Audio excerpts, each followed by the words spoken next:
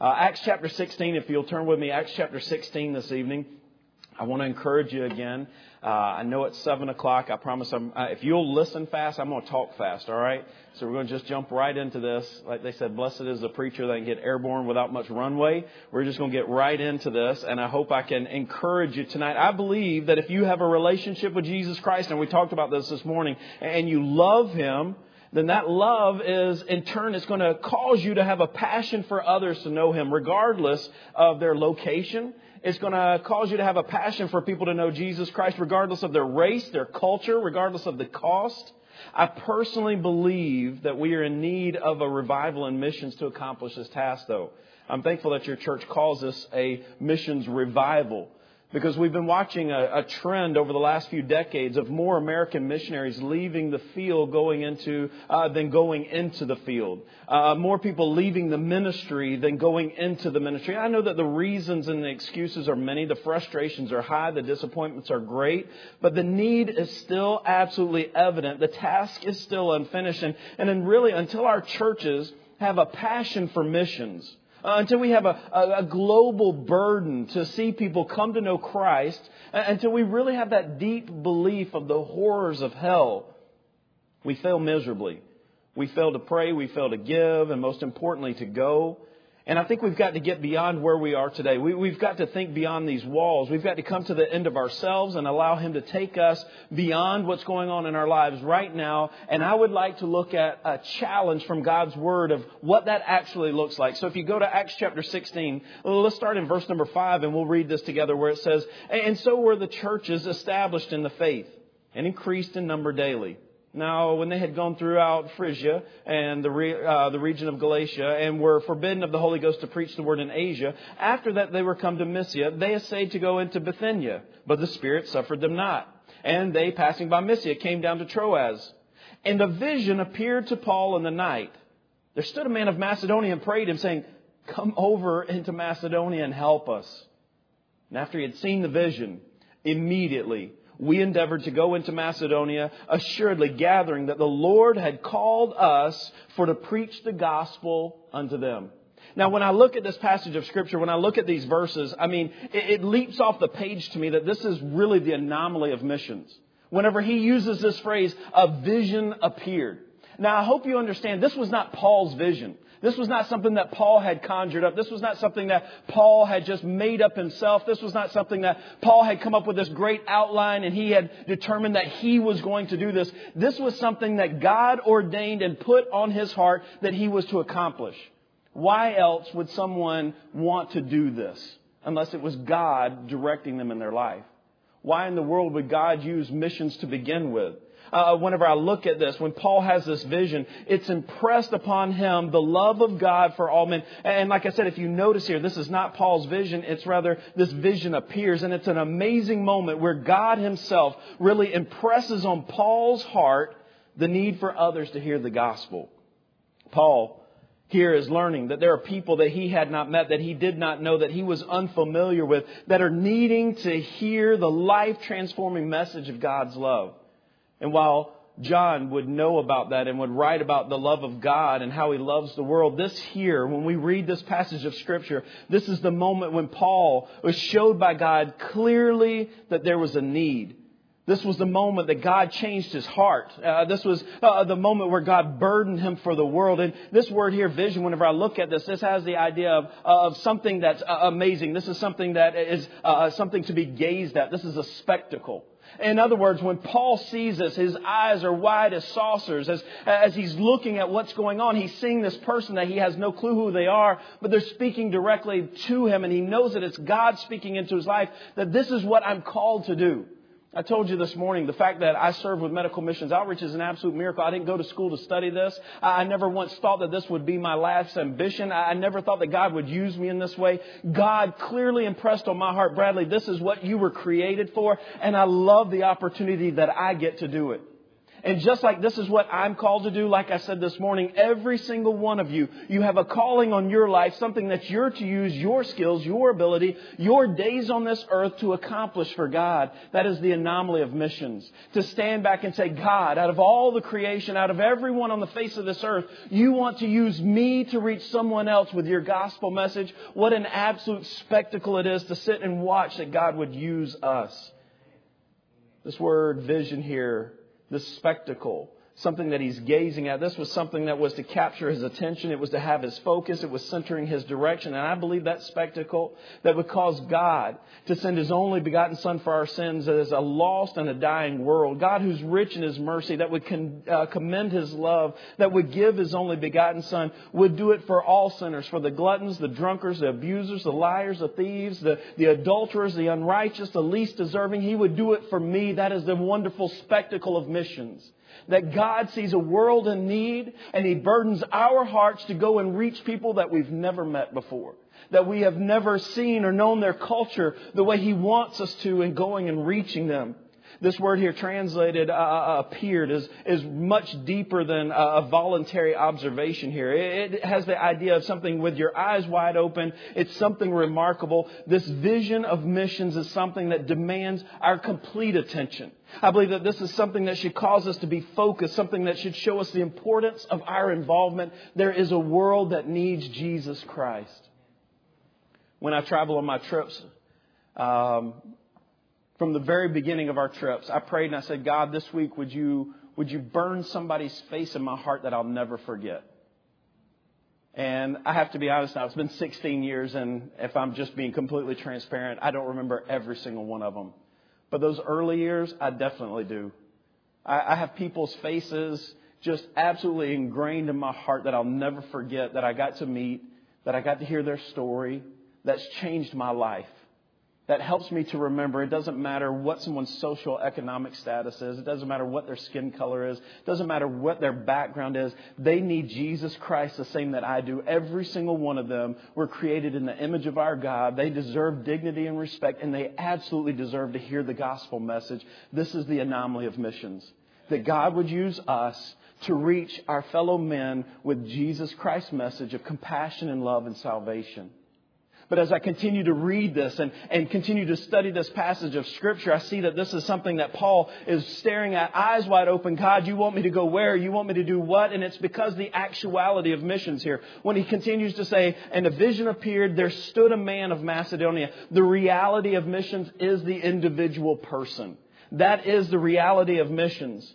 We've misaligned Scripture. We've misunderstood the heart of God if we fail to equate missions with people of all colors, people of all social backgrounds, speaking different languages, participating in different cultures and customs. I'm talking about dirty people, mean people, working people, rich people, hurting people, corrupt people. People in foreign lands are dying without knowing that Jesus Christ can be their Savior.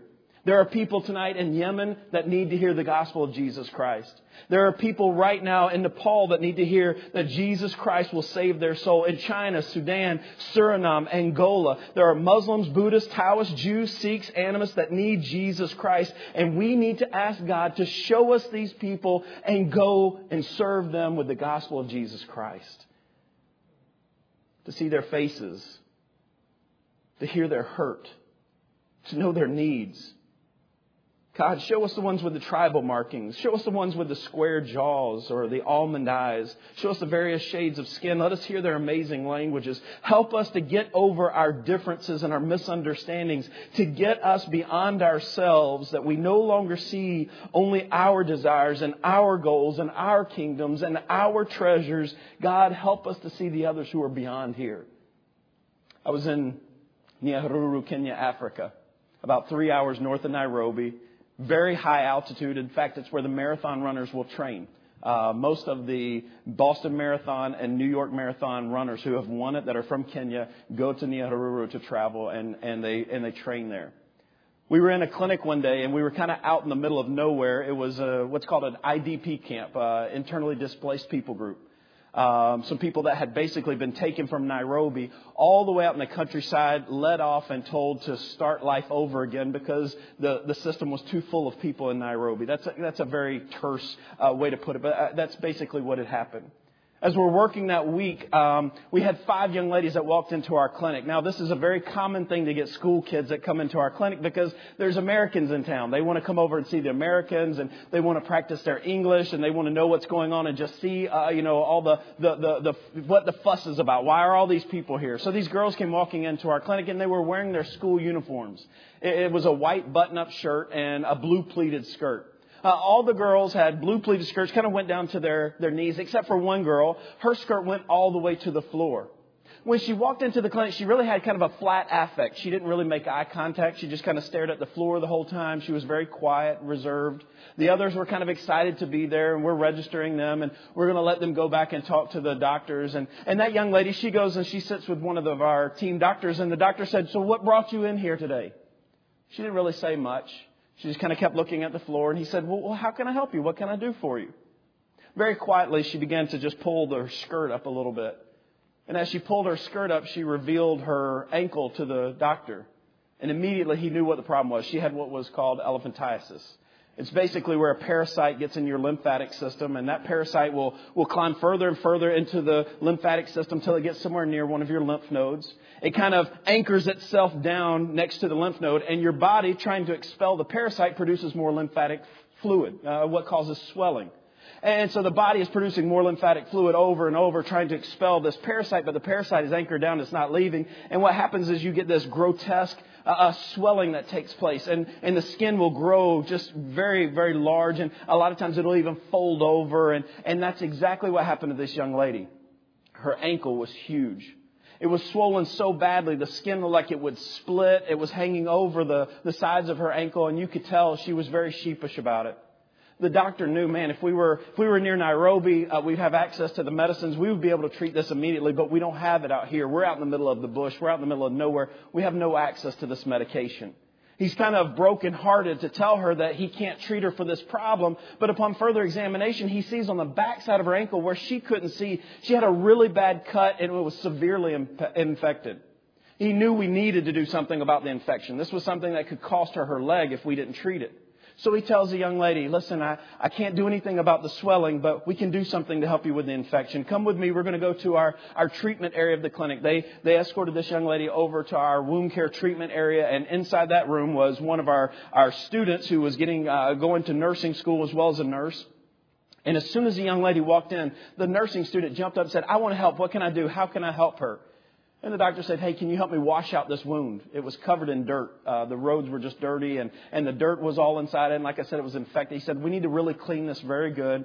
And then we're going to put some medication in it. We're going to start on some oral antibiotics, and we'll wrap it up and bandage it up.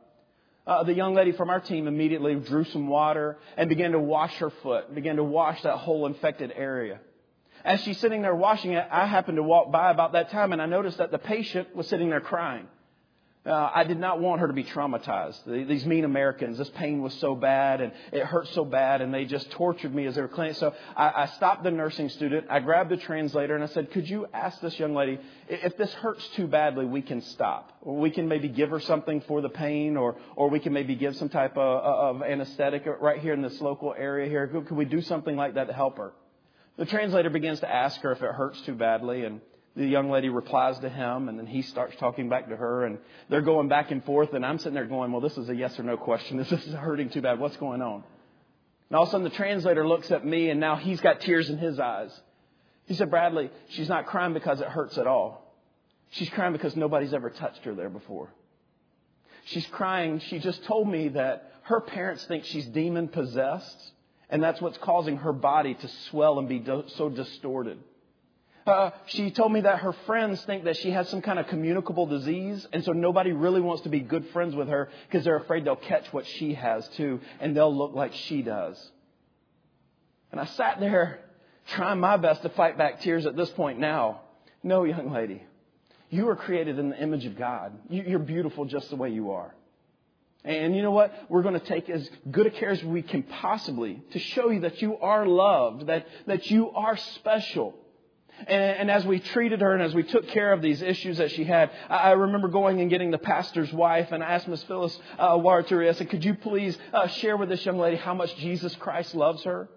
And she took her under her arm and she walked to a side room. And she spent, I don't know, it seemed like an hour and a half, 2 hours, just sitting there praying with this young lady, listening to her and talking to her. And at the end of it, this young lady would put her faith and trust in Jesus Christ. That is what missions is all about. That if I have to travel to the other side of the world to reach that one girl, it's worth every single penny. It's worth every single hour on a plane. It's worth every situation that I could go through to get to them. That's what this is all about. But listen, this is not just for me. This is for the neighbor that's next door to you.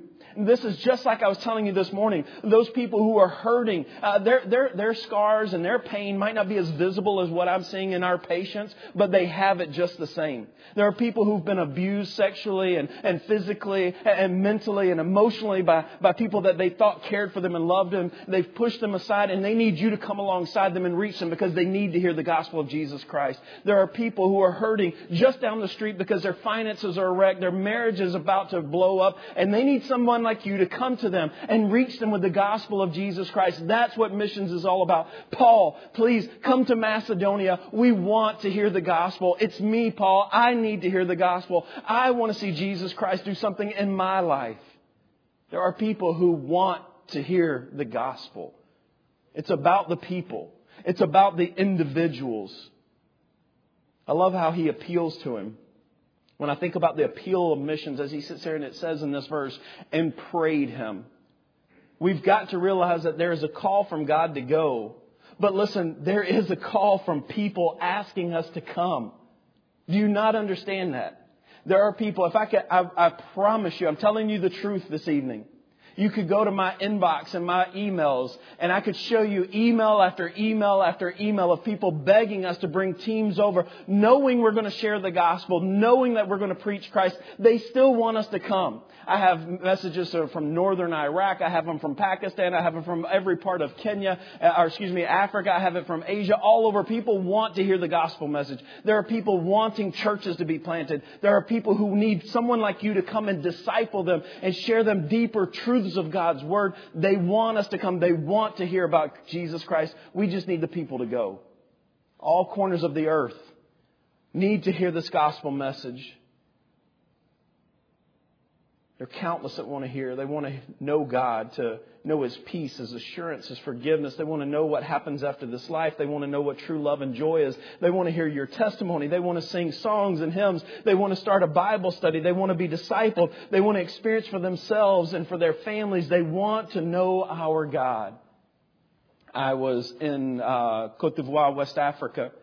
And I was there working with a missionary family, and they told us, they said, Bradley, we've been praying for a specific village. We want to get into this village. But the chief there is very proud of the fact that their village has no church.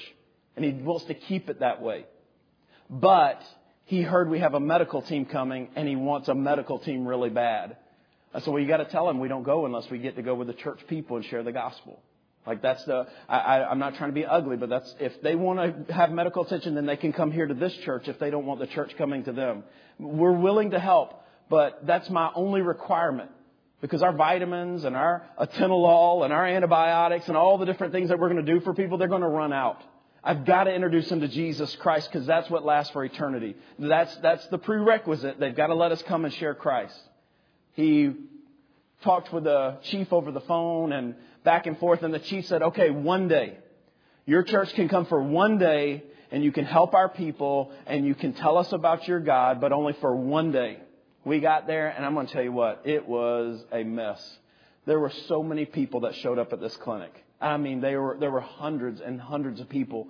We're trying to set up and organize everything, and they're just overrunning us, asking us for help. And we're saying, hey, just give us a second. Let us set up. We're going to get this thing organized. We can see you faster that way. And so we did. We got to work. And I mean, it was a wonderful day. We're just working nonstop. Patients coming through the clinic, people needing glasses, people needing teeth pulled, people needing help with some of their issues, and we're helping them as fast as we can. We get to the end of the day, and we're getting ready to leave on the bus, and the chief comes walking out, and he says, one more day. All right, we'll come tomorrow. One more day. We showed up the next day. We were helping people. We're helping people. We're sharing the gospel. Helping people, sharing the gospel. We got done with the second day. By that time, we're wore out. We've been staying up there sun up to sundown. It was a long drive out to this village. They were so far out. One more day. All right, one more day. He kept saying one more day until we told him, we got plane tickets today. We got to go. We can't come back. But you know what was beautiful about it? That village now has a Bible study going on with a church getting ready to be planted. Because the gospel changes. Gospel changes people. Gospel changes lives. And they want us to come. They want to hear. They don't want another religion. They don't want another God to add to their shelf. They want and need the true God of the universe, the Creator and Sustainer, the King of Kings, the Lord of Lords. And while there may be a need for medicine, there may be a need for clean water, there may be a need for mosquito nets and education, they need the gospel. They want the truth. And we've got to go beyond and share it. But you have to understand that there is an appraisal of missions.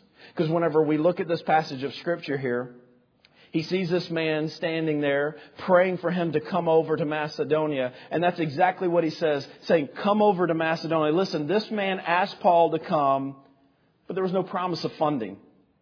No, when I read this passage of Scripture, there's no reimbursement plan. There's no contract of hours needed. There's no safety plan to come over. It was just simply come. We're beyond where you are right now. We want to hear. We want to be saved. And it's up to us to support those who will go. Listen, that's the reason why we have these missionaries that are here with us tonight. Because they're willing to go over the edge for us. We can hold the rope for them, can't we? It's the least we can do. If I'm not the one that's going to be able to go, then I want to send someone who can go. I want to partner with you. I want to send you because that's exactly what this is about. It's going to cost money. It's going to cost time. It's going to cost lives. But listen, the price is too high to not send the gospel. I read a story about J. Hudson Taylor as he spoke of a journey to China in which he met and befriended a man whose English name was Peter. Each day he would ask to speak to Taylor, and Taylor would share the gospel with him. And Taylor was convinced that soon he was going to see this young man trust Christ. As they neared the shore of a stopover along their journey, J. Hudson Taylor prepared to go ashore, and as he was in his berth, he suddenly heard the sound of splashing water and people running around the deck and shouting from the deck. Taylor ran up to the deck and quickly assessed that it was his friend Peter that had fallen overboard. A person shouted and pointed to the place where he had fallen overboard, and Taylor jumped in multiple attempts, diving down further and further each time. He tried to reach Peter, but he couldn't do it. Upon coming up out of the water and climbing back on the board, trying to see if he could see him at a distance, he noticed that it was a fishing vessel nearby. He began to yell at the men with their drag nets, "Come quickly and help us." The fishermen replied, "We're too busy." "A man is in danger. I'll pay you." "How much?" 3 gold coins. "Too little. We'll come for 30. "I don't have that much, but I'll give you all that I have." "Well, how much is that?" "I have 12 gold coins. The men came over, and on their first pass with the net, pulled Peter into the boat. But it was too late. He was already dead. J. Hudson Taylor talks about how he was recounting that story in England to a group of people, and the indignation and the contempt that fell on their faces as they heard this. Their disgust with the greedy fishermen. The words that they mumbled under their breath until he finally asked them, "But what of the millions that are dying right now that we are doing nothing about? That need to hear the gospel right now?" The appraisal tonight is for you to search your heart. What part will you have in reaching them with the gospel of Jesus Christ? Because there is an advancement in missions. As he says, "Come and help us." The thought of being used of God to help others is absolutely humbling. I cannot do the changing, but to think of being used for that purpose is absolutely incredible. To think of that young man at your high school being used of God, who may never know the impact that you've had in Ethiopia and what you can continue to have here in the D.C. area. It's humbling to think that that could be our testimony as well. Who knows what of the person that you could lead to Christ? Knowing that if I go beyond, if I give beyond, if I could be used to bring eternal help to others, what a blessing. Tonight, how far are you willing to go?